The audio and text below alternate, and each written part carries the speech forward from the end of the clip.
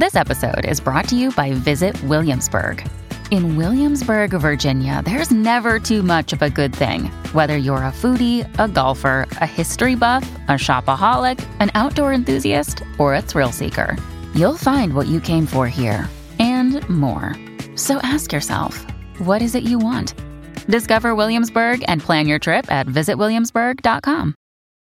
This episode is brought to you by Sax.com. At Sax.com, it's easy to find your new vibe. Dive into the Western trend with gold cowboy boots from Stott, or go full 90s throwback with platforms from Prada. You can shop for everything on your agenda, whether it's a breezy Zimmermann dress for a garden party or a bright Chloe blazer for brunch. Find inspiration for your new vibe every day at Sax.com. Another day is here, and you're ready for it. What to wear? Check. Breakfast, lunch, and dinner? Check. Planning for what's next and how to save for it? That's where Bank of America can help. For your financial to-dos, Bank of America has experts ready to help get you closer to your goals. Get started at one of our local financial centers or 24/7 in our mobile banking app. Find a location near you at bankofamerica.com/talktous. What would you like the power to do? Mobile banking requires downloading the app and is only available for select devices. Message and data rates may apply. Bank of America N.A., member FDIC. Welcome to the New Books Network. Hello, and welcome to New Books in Performing Arts, a podcast from the New Books Network. I'm Andy Boyd. I'm speaking today with James Lapine, author of Putting It Together, How Stephen Sondheim and I Created Sunday in the Park with George. James, welcome to the program. Thank you. It's a pleasure to be here. I really enjoyed the book, so I'm very excited to talk with you about it. Well, good. What happens when you don't enjoy a book and you have to talk to an author? I'll answer that question off the record. Of course, I love all the books that I... all right, there you go. Good. Yes, one of the things I really enjoyed about the book is how candid you are. I mean, you interview almost everybody, I guess everybody who you could interview who was involved with the original production of The Sunday in the Park with George. And some of your questions are things like, you never really seemed to like me that much. What was your problem with me? Well, yeah, I mean, it's funny. It was one of the reasons that I wrote the book was because I was, I just had it was such a monumental moment in my life. And, I was just very curious how other people experienced that moment in time, and how often do we really get to go back, 40 years or whatever it was to revisit a moment in our lives. So and it was. I was actually quite surprised that people felt it was kind of intimate, if you will, or. I know when I first showed it to Sondheim, his first remark was, "It's so personal." Mm-hmm. And I guess, why not? I mean, I think we learn about ourselves by doing a project like this. And so I didn't want it just to be a factual account. I wanted it to sort of be an emotional account as well. Yeah, it definitely has that feel to it. It's a book about how a group of people put together a show, and those can sometimes be a bit dry, but this really had, it had, for lack of a better word, it had a lot of drama in it. Yeah, I think so. And, I've always been fascinated why Sondheim embraced me as a collaborator when I was so inexperienced in the field. And also, I wrote the book because it gave me an opportunity to sit down with him, which is always a joyous opportunity. And it was fun to revisit our own experience and how that show came together. I thought it would be a great book for students. As I say in the introduction, when I just happened to begin working in the theater with no real background in it, I looked for books to read, particularly about directing, and found there was really a dearth of them, and very few were very helpful. Actually, none of them were very helpful. So I thought this might be something I could share with other people. In Harold Clurman's directing book, one of his pieces of advice is always wear your best suit to the first day of rehearsal so they know you're serious. Oh, my God. That was the one book that kind of stood out to me because he just sort of said, well, all you have to do is, cast it right and get the right theater. And, it was kind of like an ABC. And I thought, well, okay, but what is the right theater, and how do you cast people? And, it didn't really help me with the nuts and bolts of achieving those ends. Right. Yeah, you mentioned using it in a classroom setting, and I think it could be very useful in that setting. I actually, when I was in graduate school, I took a class on musical theater with Janine Tesori, who's mentioned in the book, and Sunday in the Park with George was one of the texts that she used, and I could very easily imagine using this book rather than just the script of the book in future iterations of that class. She was like an intern on that production or something, right? Yeah, she was, and terrific composer and person. I really tried to cover all the bases. That's why I went into details about the design process, and even the business side of what's involved in putting on a commercial show. I know some people, might not have been that interested in the business side of it. And they can just skip that chapter.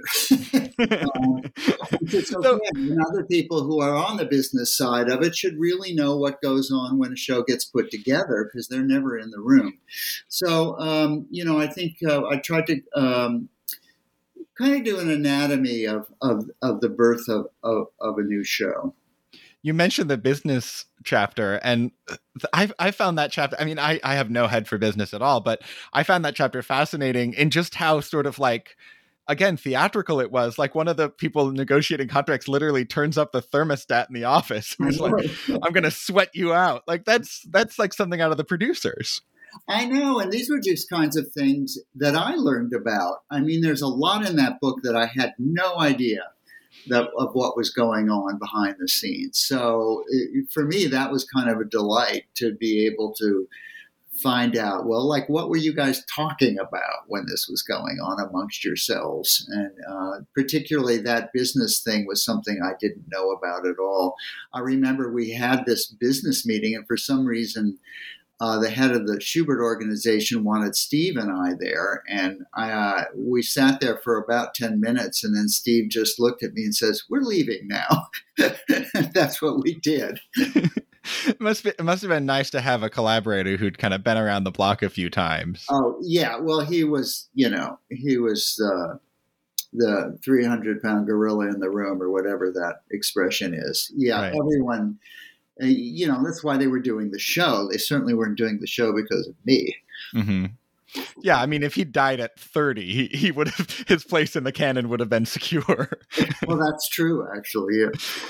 I'd love to talk about some of the influences that went into this piece. You really were a downtown theater guy, or a downtown art scene. I mean, this is the early 80s, so the walls between theater and music and performance art were very porous in that scene. And you mentioned people like Richard Foreman, Robert Wilson, Meredith Monk, and that's one of the things that struck me about the musical when I first saw it as a teenager, was how the music sounded more like kind of minimalist contemporary classical music than like Rodgers and Hammerstein. So obviously there's the Rodgers and Hammerstein influence, as there is in everything that Sondheim wrote. Could you talk about how the influence of those kind of more avant-garde artists kind of found its way into this piece?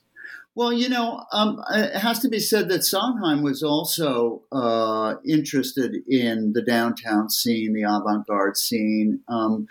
What always impressed me about him through his entire life is he was always thought of as a Broadway baby, but in fact, he had a real thirst for all kinds of theater and all kinds of dance. And so I think that was really influencing him as well. And particularly when I came on board and offered a kind of more abstract outlet for that kind of musical thinking, it allowed him to maybe go in a different direction than he was used to going.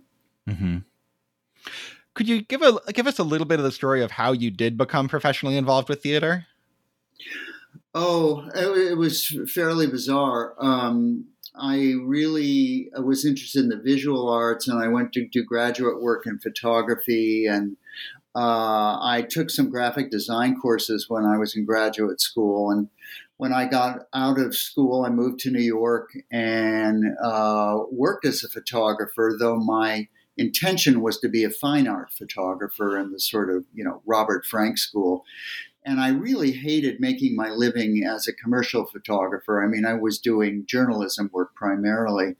So I switched over to graphic design as a freelancer because it didn't make me hate picking up the camera. And I had a friend in undergraduate school who was at the graduate program in drama at Yale, and they had a magazine called Yale Theater that was designed by the graphic design students at Yale, and that program was more corporate oriented, more classical graphic design, and they were looking for something more theatrical. So he recommended me. I showed my portfolio to the editors and the dean of the school, and they hired me to do the design of Yale Theater for a year. And after that year, Robert Brustein, who was the dean, created a position for me in the Yale School of Drama as a graphic designer for all the theater, the ads, the programs, all the things that were being done there at the Yale Rep. And that's how I became interested in theater, because I was hanging out there and watching all the student productions and the YRT productions. And Brustein did something interesting, was he created 2 weeks in January where he made all the student body and the professors as well work in some manner outside their own area of expertise. And I was teaching a course as part of my job in graphic design for the administrative students, and they suggested that maybe I should direct a play, because I was always talking to them about Robert Wilson and Foreman and all these people that they were unfamiliar with. So I said, find me a play, and they found this play called Photograph by Gertrude Stein. And I looked at the title and I thought, well, that I know something about. And it turned out to be really a poem in 5 acts. It was only 3 pages long. But I was used to, that kind of theater. So we hustled together a bunch of actors, and I got in a room and I put together this kind of poem play, which I think ran for about an hour and 10 minutes. And we did the play about 7 times. And my visuals were all photographs, which was what exciting about it. So Lee Brewer, who happened to be also at the school at the time, really liked it. And my girlfriend at the time was the one who produced it as part of her 2 weeks. And she said, you should do it in New York. And they found a loft for me in Soho, and we put it on there. I mean, it was so Mickey and Judy putting on a show. We literally put up signs in Soho saying, anybody want to be in a play? I'm not joking. Yeah. It was so naive. And then one of the women I knew in New York said, what can I do to help? And I said, I have no idea how people get reviewers to things. Maybe you could get some reviewers. And she just picked up the phone and called the lead critic of the New York Times and sweet talked him into coming down and seeing it. And he wrote a half-page rave review of the show, and I think he brought his young son with him, and that's how I ended up being a director in the theater. It's so crazy. It is crazy, and I think even for the time it's a crazy story, but I do get the sense that things were just a bit more wide open back then. There wasn't, the kind of development channels hadn't been as well established at the time. I mean, I feel like whenever I talk to somebody from, your generation of theater artists, and I say, how did you get your first play up? And they say, well, I gave it to Joe Papp and he liked it, so he put it up in the public. And it's like, that would be, I mean, obviously Joe Papp is dead, but that's just not how it's done anymore. Yeah, I mean, you're right. It used to be, as you used a word earlier, porous in a way. And I think if the lead critic had known anything about off Broadway, he would have quickly realized that I had absolutely no history there. But I think he came down because someone was enthusiastic and called him, and I think it was an education for him in a great way. And I totally agree with you now. It's I really feel for people who are trying to get into the arts, and also being able to get into, say, theater from a different perspective, from a different field. I don't know how one could even have that experience today. Mm-hmm. I mean, did you feel at the time, like, how conscious were you at the time of your experience as a graphic designer, as a photographer, as a visual artist being your way into the story of Sunday in the Park? Oh, well, I didn't think too much about these things, tell you the truth. But actually, in the piece photograph I was just talking about, one of the scenes was actually Sunday in the Park, because I love that image so much that I wanted to use it as an image in this piece I was making. And so I recreated the painting into a tableau. So oddly enough, it was something I had already done before I proposed it to Steve. What about that painting grabbed you so much? Well, I thought it was bizarre and fascinating and endlessly, what would be the word? It was ineffable in a way. You know, I was sort of glued to it, trying to figure out, the mechanics that the painter, it took him 2 years to paint all those dots. And I thought, well, wow, who does that? And, being a graphic designer, of course, dots are a big deal when you're scanning. Back in the day, before there were scanners of the variety we have now, when everything was broken down into pixels and dots. And I was just fascinated by it was almost hieroglyphic in a way, that there was these dogs, there was this monkey, there was this form on the right that I couldn't figure out what it was. It was just full of mystery to it. And the perspectives were all off. It was just a visual delight, and a mystery. And I guess captured my imagination. There's a great part where I think you go to the Art Institute of Chicago and you're talking to the curators about the painting, and you say, what's this mysterious object here? And one of them says, it's a baby carriage. And the other one says, it's a waffle iron. So there's the sense that even the experts haven't, exhausted the possibilities of this. I know. It was fun. I love that about the painting, and I think that's a testament to its longevity. Did it change how you saw the painting when you saw it in person? Well, I don't think I saw any reproductions of it before I saw it in person. I was in Chicago because my dad sometimes, who was a traveling salesman a lot, worked a lot in Chicago, and he took me one summer there, and I took myself off to the museum, and that's where I saw it. At the time, I didn't have any real background in art history or anything, but I do remember it made such an impression on me that obviously it stayed with me for a very long time. I feel like now that painting and Sunday in the Park with George are so intertwined, it's difficult for me to imagine kind of what that painting would look like without the musical. I mean, the first time I saw it in Chicago when I was, I think, 16, and I'd seen the musical already. So it was like, oh, this is the painting from the musical. Yeah. Well, there's something about it that is it's a magnet for people. And it's interesting how we just went back, Steve and I, about a year or two ago, about 2 years ago, and they had a little gathering in front of the painting just to celebrate it and celebrate the musical, and they did some numbers from it. And then we realized they had changed put a little plaque beside the painting, which was really very touching, sort of celebrating the fact of our musical along with the painting itself. Oh, that's lovely.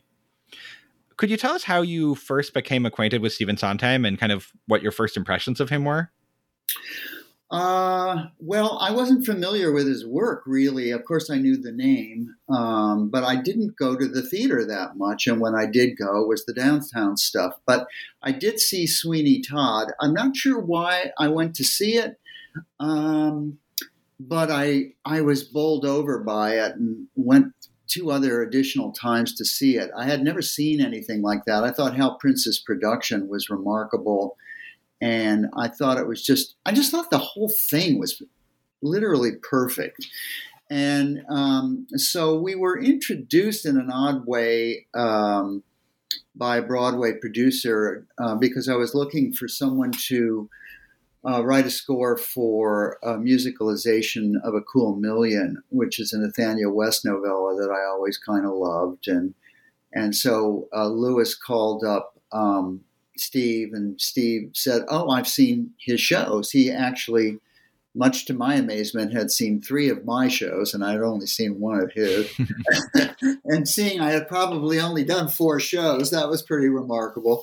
And but I had no sense of him. I knew nothing about him. I knew no one who knew him. I just came in cold, and we just kind of hit it off. Very relaxed. I think it was a Sunday, in fact, that I went to visit him.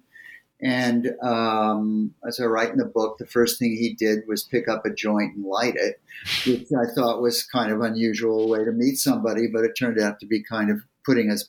I didn't realize he was, in retrospect, kind of nervous around me. I think in those days, Steve was a little shy, and I think he, rather than have a drink in the middle of the afternoon, he rolled a joint, and it kind of relaxed us both.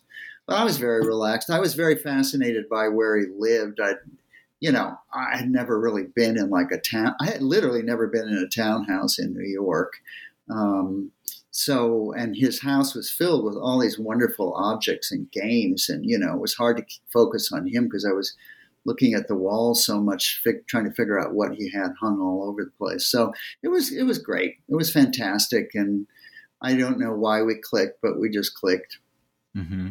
And Sondheim famously loved puzzles and games and things like that, which makes sense to me. I mean, putting it together a play or a musical is so much a puzzle. Yeah, and that painting is a puzzle, in its way. And I could, once we sort of settled on or came to look at that image together, we just realized, oh my God, there's so many interesting things here. One of the things I love about the story of this musical being put together is that it's the next thing that Sondheim did after Merrily We Roll Along, which had closed very quickly and had received negative reviews. And I almost feel like there's a sense that, the critics said, well, this musical is too weird and too experimental, and it's not what you expect when you go to Broadway. And Stephen sort of said, well, I'll show you experimental. I never saw it, actually. I mean, when I hear it in those Not many people did.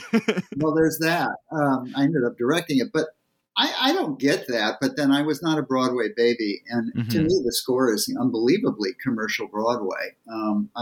I guess, it's based on a Kaufman and Hart from the 30s. So, right. It was a Broadway play initially. So I didn't know that was its reception, tell you the truth. I didn't know that they thought it was too weird. I just thought they didn't think it worked. And that probably had a lot to do with because it was cast with teenagers. Mm-hmm. This episode is brought to you by Saks.com. At Saks.com, it's easy to find your new vibe. Dive into the Western trend with gold cowboy boots from Staud, or go full 90s throwback with platforms from Prada. You can shop for everything on your agenda, whether it's a breezy Zimmermann dress for a garden party or a bright Chloe blazer for brunch. Find inspiration for your new vibe every day at Saks.com. When you need mealtime inspiration, it's worth shopping Kroger, where you'll find over 30,000 mouth-watering choices that excite your inner foodie. And no matter what tasty choice you make, you'll enjoy our everyday low prices, plus extra ways to save, like digital coupons worth over $600 each week. You can also save up to $1 off per gallon at the pump with fuel points. More savings and more inspiring flavors make shopping Kroger worth it every time. Kroger, fresh for everyone. Fuel restrictions apply. I love the story of Sondheim calling you up after you did a production of Midsummer Night's Dream, right. in Shakespeare through Shakespeare in the Park, and it got a bad review, I think in the Times, and he sort of called you over and showed him all of his bad reviews. Yeah, he called me first thing the next day. And I, of course, so this was when I was still reading reviews, which I've spared myself from for decades now. But and yes, that critic said I should really not be in the theater and should be a landscape architect or something weird like that. So anyway, so Sondheim called me the very first thing the next day. And I, after having read the review, thought, oh, well, I guess Stephen Sondheim won't be working with me. And when he called, he couldn't have been more generous and said to me, "Yeah, come on over and I'll show you my bad reviews." And I thought he was joking, but in fact, he does have scrapbooks of all of his reviews. But of course, and I think most people don't realize this, is he did get a lot of bad reviews. And one thinks of Sondheim as the giant he is, that he would have gone through life just being Stravinsky or something. Of course, Stravinsky got some bad reviews too. So one of the things that's interesting to me about your process on this musical, on Sunday in the Park with George, is that after you and Sondheim had decided to at least attempt a musical based on this painting, you kind of just launched right into it. Like you didn't, I think my instinct would have been to, go to the library and get a book about Seurat or the Impressionists or something like that. But you kind of just started writing. Why did you kind of take that approach? I think because I came from the visual arts, when you're drawing a picture or when you're designing something, you're reacting to it visually. And that's what I was doing to that painting. I wasn't reacting to the painter. I was reacting to the painting and bringing it to life in my head and just sort of intuiting these characters and the situation and just seeing where my imagination took me without having any information about it at all, which I think in retrospect was kind of interesting because it was the painting that informed the show and not the painter. Obviously, as time went on and we started doing a lot of research on it, Steve even more than myself, but I just that's just kind of how I worked, and probably still do. I feel like it's kind of fascinating how much of the character you kind of got right just from the painting, but I guess it's maybe not that remarkable. I mean, a guy who makes a painting with millions of tiny dots is probably an obsessive at some degree. Yeah, I mean, that was, as you say, kind of obvious, but what I didn't put together was the reclusiveness of somebody who does that. Mm-hmm. And also the fact that he was a big failure in his lifetime. So a lot of these things that came to be known to us really are what informed the second act, actually, more than the first. Mm. You directed the first production of Sunday in the Park with George. Do you think that it's fair to say that you had a clearer idea of what you wanted visually than of how to work with actors? Oh, yes. I think that was my impulse. I think it's always my impulse, although some things have become less visually important to a story than it was at the beginning. But yeah, I mean, frankly, I loved every aspect of doing it and writing it. And what I love about directing is the design aspect of it, of seeing what's in your head come to life. And I love working with designers. Once I got in the room with actors, that was a different story. Did you ever, I mean, I didn't, I wasn't around. I'm not, I hope you don't take this the wrong way, but did you ever think that maybe directing and writing the book of this musical was too much, that you should have offloaded that responsibility to somebody else? It was stupid, you mean? Yeah. Well, I certainly didn't think about it at the time. I don't know, later in my career, I did write a play and I did have someone else direct it. And it was really a bad experience. And my wife said to me, you, for whatever reason, just have to direct your own stuff. And I don't know why that is. When I direct something new, I'm rewriting it as I go along as well. And maybe there are a few directors. I mean, what I love doing is seeing all these productions that are done of shows that I've directed first and see what other people do to it. But for me, in terms of developing what's on the page, I somehow have to, I guess I feel I have to write it as well. Mm. Maybe I don't, but that's just my process. And, there it is. So at this point in your career, you've written plays, you've written many musicals, you've directed, I think, both plays and musicals, right? Mm-hmm. Do you think of yourself as a director, as a librettist, as a playwright? Do you not think about it in those terms? Nah. I mean, I guess you'd say I'm a theater artist. I don't know. I mean, again, I have to keep coming back to what was going on downtown. And, that's a lot of what the avant-garde work of those people you mentioned earlier, that's what they did. They created these stories and these visual images and this form of storytelling. So that's what I was influenced by. Had it gone a different way, I might have done something else, had a different career, maybe not become a writer, been a director. But, it is what interested me. And I think that's what I have tried to follow in my life. I haven't always, and I've done some directed movies that other people wrote. And, I've had other kinds of gigs. Mm-hmm. One of the questions Sondheim kept asking you as you were collaborating on this piece was why Sunday in the Park with George was a musical rather than just a play, which is that's a question that anyone writing a musical asks themselves or gets asked by a producer if they don't ask themselves.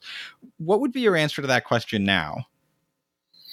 Well, first of all, everyone does not ask themselves that, and there are some who should have. What would be my answer to that? Well, golly, I don't know. I mean, I think it's a reverse question in a way, because Sondheim had to answer it for himself and he solved it. And I think that's what any composer lyricist has to do if they're confronted with subject matter or a script or an adaptation, is figure out why it has to be a musical. I mean, sometimes it doesn't, and they make it anyway. But I guess first and foremost, you have to say, are these characters who sing? Yeah. Do you want to hear? Can I give you my theory of why it's a musical, and you can tell me what you think of it? I'd love to hear your theory.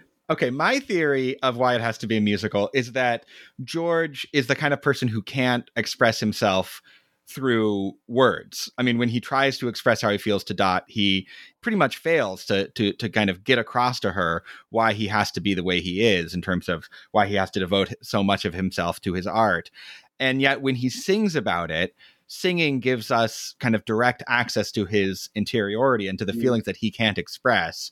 And so in a way, it's like he has to sing. I mean, I hope this doesn't sound like a cliche, but he has to sing because he's the kind of person for whom language alone isn't enough. It's almost that he's not emotional, or at least overtly, and that's why he has to sing. Okay, I buy that. Why does the second act George have to sing?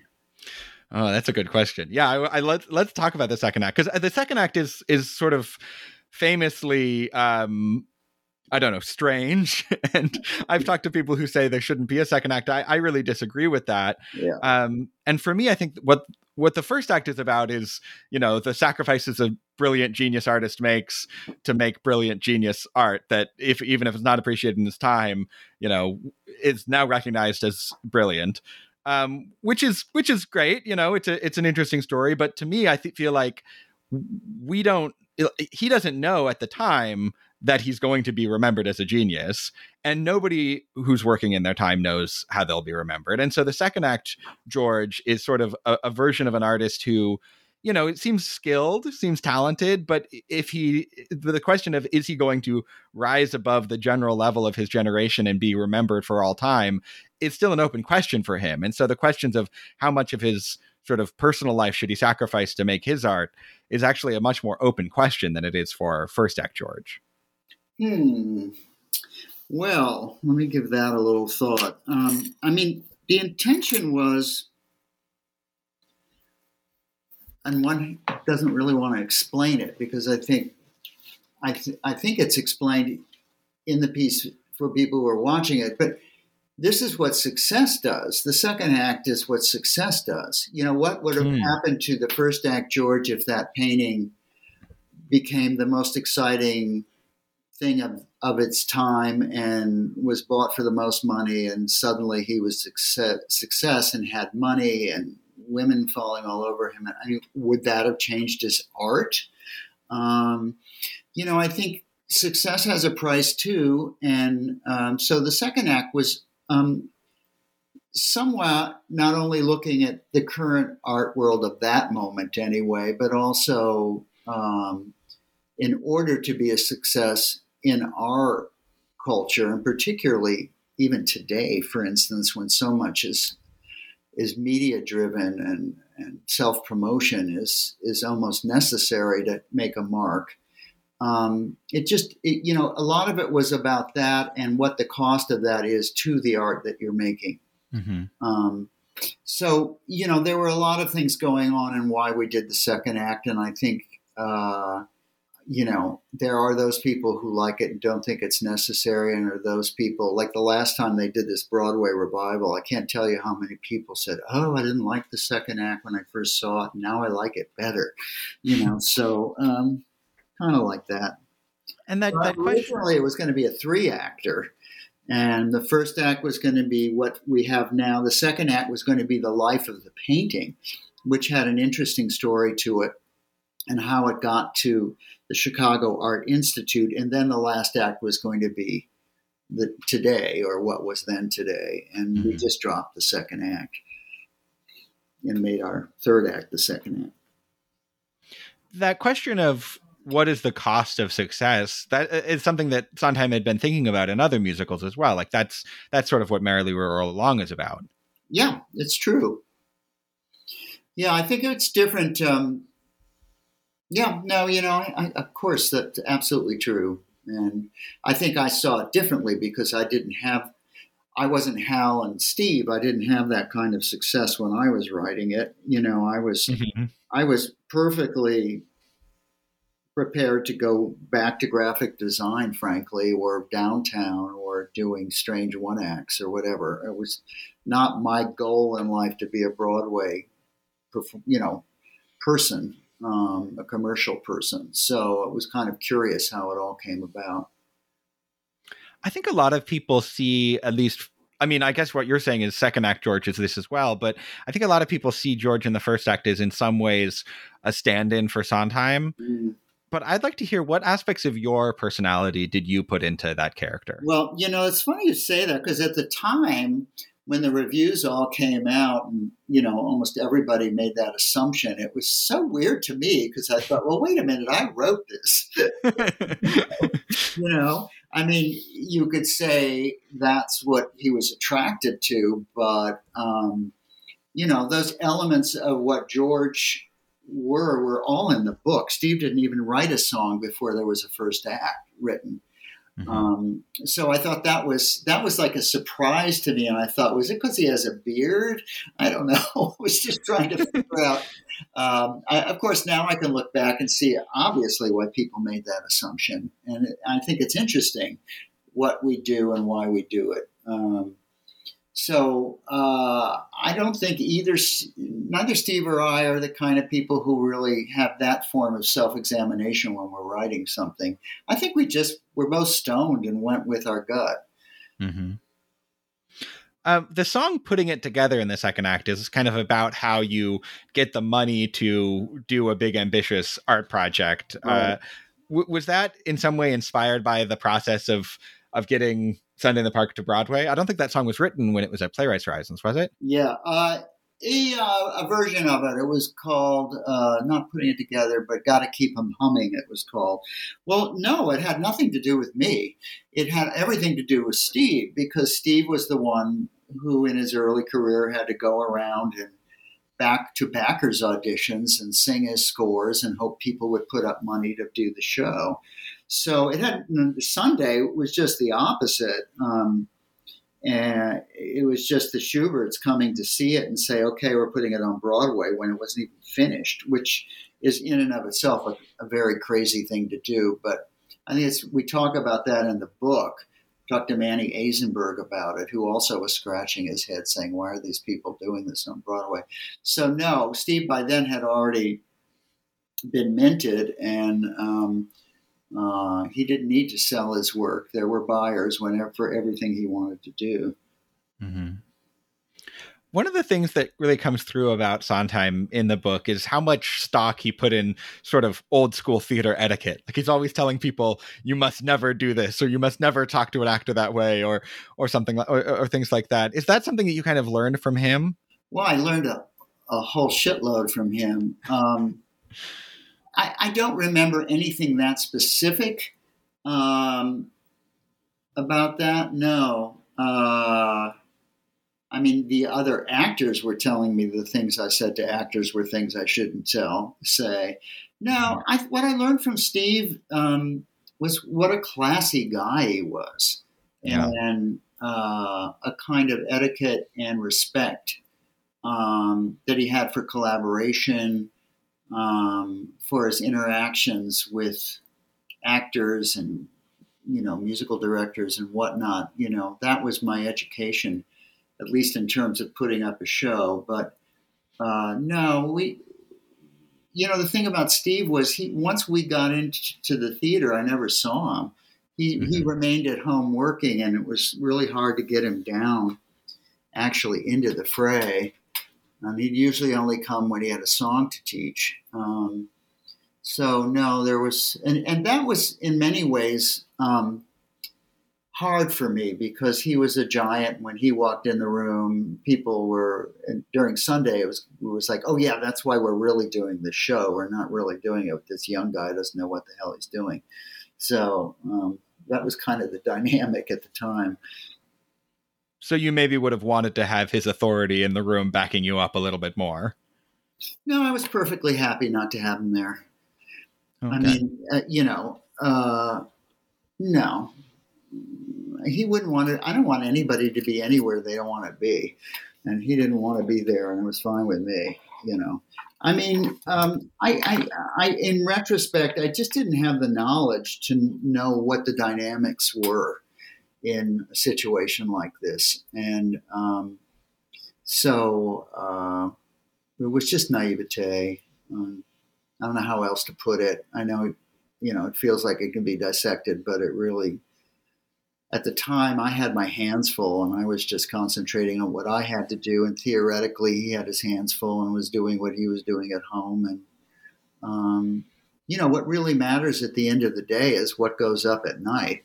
And, whether somebody is having a hard time, or they yell at you, or don't like you, or whatever, that's the kind of distraction you don't want to get involved with.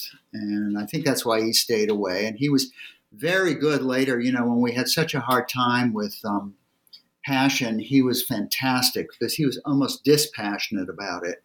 And he would come see the show, and then we'd go out afterwards over drinks, and he would have his notes, and it would be like, okay, let's analyze this. And then we would analyze every aspect of the show that didn't seem to work, or the audience seemed to laugh when they shouldn't laugh. And so I think by staying away, he actually brought a fresh eye to what was going on. So, I think it was quite helpful. Mm-hmm. One interesting aspect of the second act is the chromolooms, which are a sort of futuristic installation piece, which I learned from the book cost about as much as the rest of the set. How did you imagine these chromolooms when you first conceived of them? Well, I'm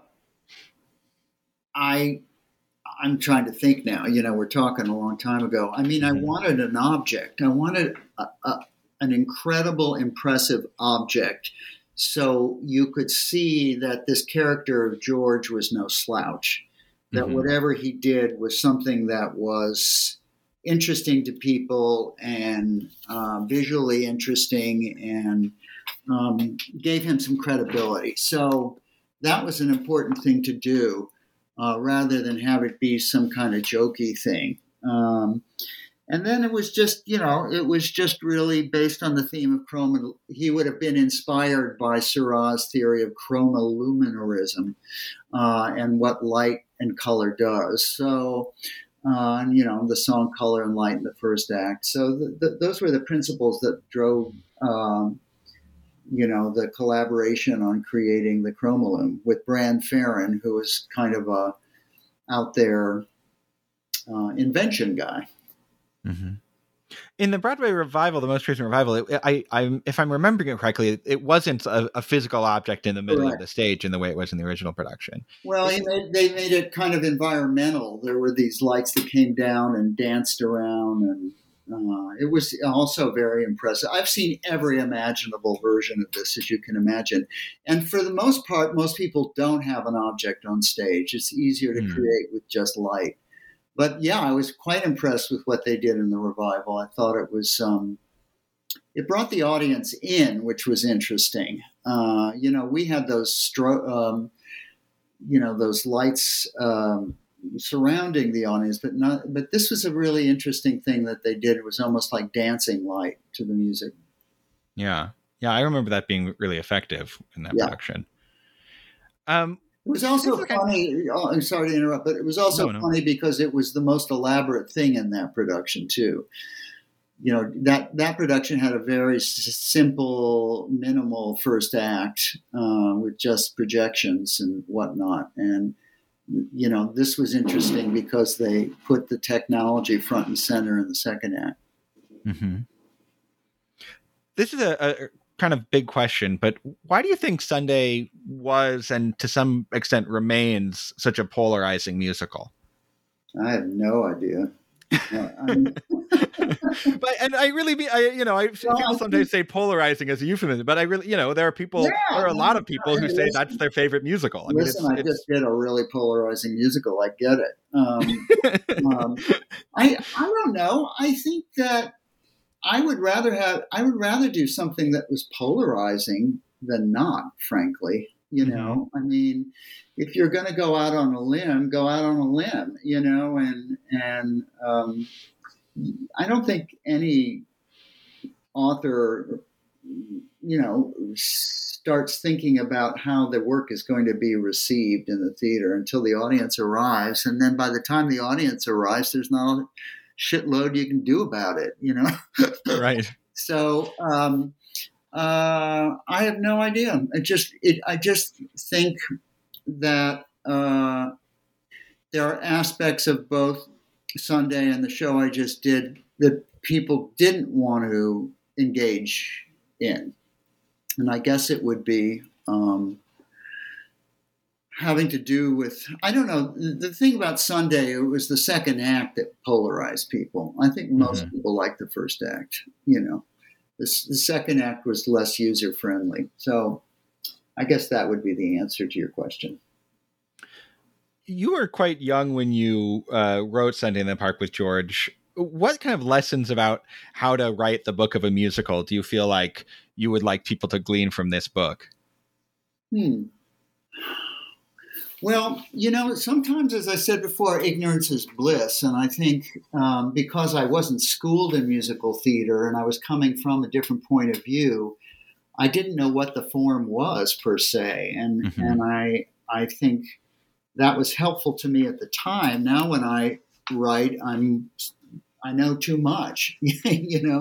I'm very experienced in doing it and understanding the relationship of music and lyrics to book. And how you work with that as a director. So I think there's a theory that we're most creative until something like the age of 35 or something, that your real creativity, and this was something Steve really wrestled with later in life, that he didn't have the same kind of creativity, enthusiasm, or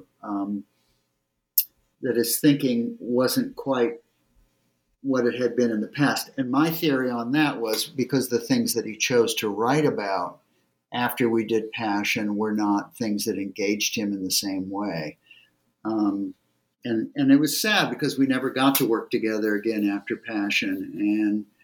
And I know he rejected some of my ideas. He had ideas that didn't interest me, and I had ideas that didn't interest him. And I don't know. I can't second guess it. I don't know. I always regret the fact we didn't get to do another one together, but and I think he did too. It just got away from us. Yeah.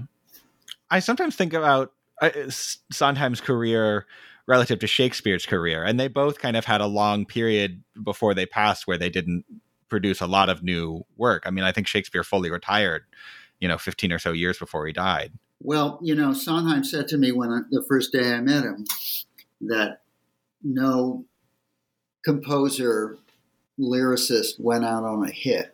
And he went through every single one of them, half of whom I didn't know anything about. But I guess that just happens to be what happened. I think that haunted him a little bit. Yeah. Of course, now you could add Jonathan Larson, but that's a little bit of a special case, obviously. That's really a special case. Yeah. That's not the ideal circumstance. No. You die with your first hit. Look at George Seurat, who went out with nothing. Mm-hmm. 31, had no acclaim whatsoever. I think that was what was interesting to us when we started to learn about Seurat, is just how, rather than change his art form to accommodate the audience of the day, he just dug deeper and deeper into it. Has that been a kind of continuing inspiration for you? I mean, you mentioned your recent musical Flying Over Sunset, which is about, sort of three figures from the early 1960s, Cary Grant, Aldous Huxley, and Claire Booth Lewis taking LSD. I mean, that's certainly not a lot of people's idea of a kind of classic commercial Broadway musical. Has Seurat's example kind of helped you to continue taking those kind of big swings? Yeah. I mean, I think also I just, I don't know why my brain is like my brain and other people's brains are different. It's just I'm just attached to what interests me. I think the thing about that Sunset musical, it sort of became, oddly enough, about LSD in people's eyes. And it really wasn't my intention. My interest was actually in the three people I was writing about and why they were so successful and so unsatisfied and took LSD to find another part of what was going on in their subconscious and whatnot. But I'm not too self-analytical. I just kind of do what I do and let the chips fall where they may. I heard an interview with, I think it was maybe Francis Ford Coppola or somebody like that, a film director who said the job of a director is to make the audience obsessed with what you're obsessed with. That's a good quote. Yeah, I wish I'd remembered who said it. Well, I think that I don't know. Of course, I'm interested in what the audience thinks, and you do know if people are not having a good time and they're streaming out of your theater. I mean, and right. At that point, you've got to really go, dude, people are paying money to see this. And, what's the story here? I don't mind when they're quiet and attuned and watch. And then when it's over, go, I don't like that, or I don't know what it meant, or it's not my cup of tea, But when I see audiences that are squirming or are not engaged, then I really have to take on a different kind of job as a director to make sure that the work, if anything, is not boring. Right. And then if people are, as I said, some people are enthusiastic about it and other people are also enthusiastic, but on the other side, I think that's the job. I mean, that's the way it goes. Well, James Lapine, thanks so much for spending all this time talking to me about your wonderful book, putting it together. I really enjoyed getting to talk with you. Well, ditto. Thanks for having me, and really appreciate it.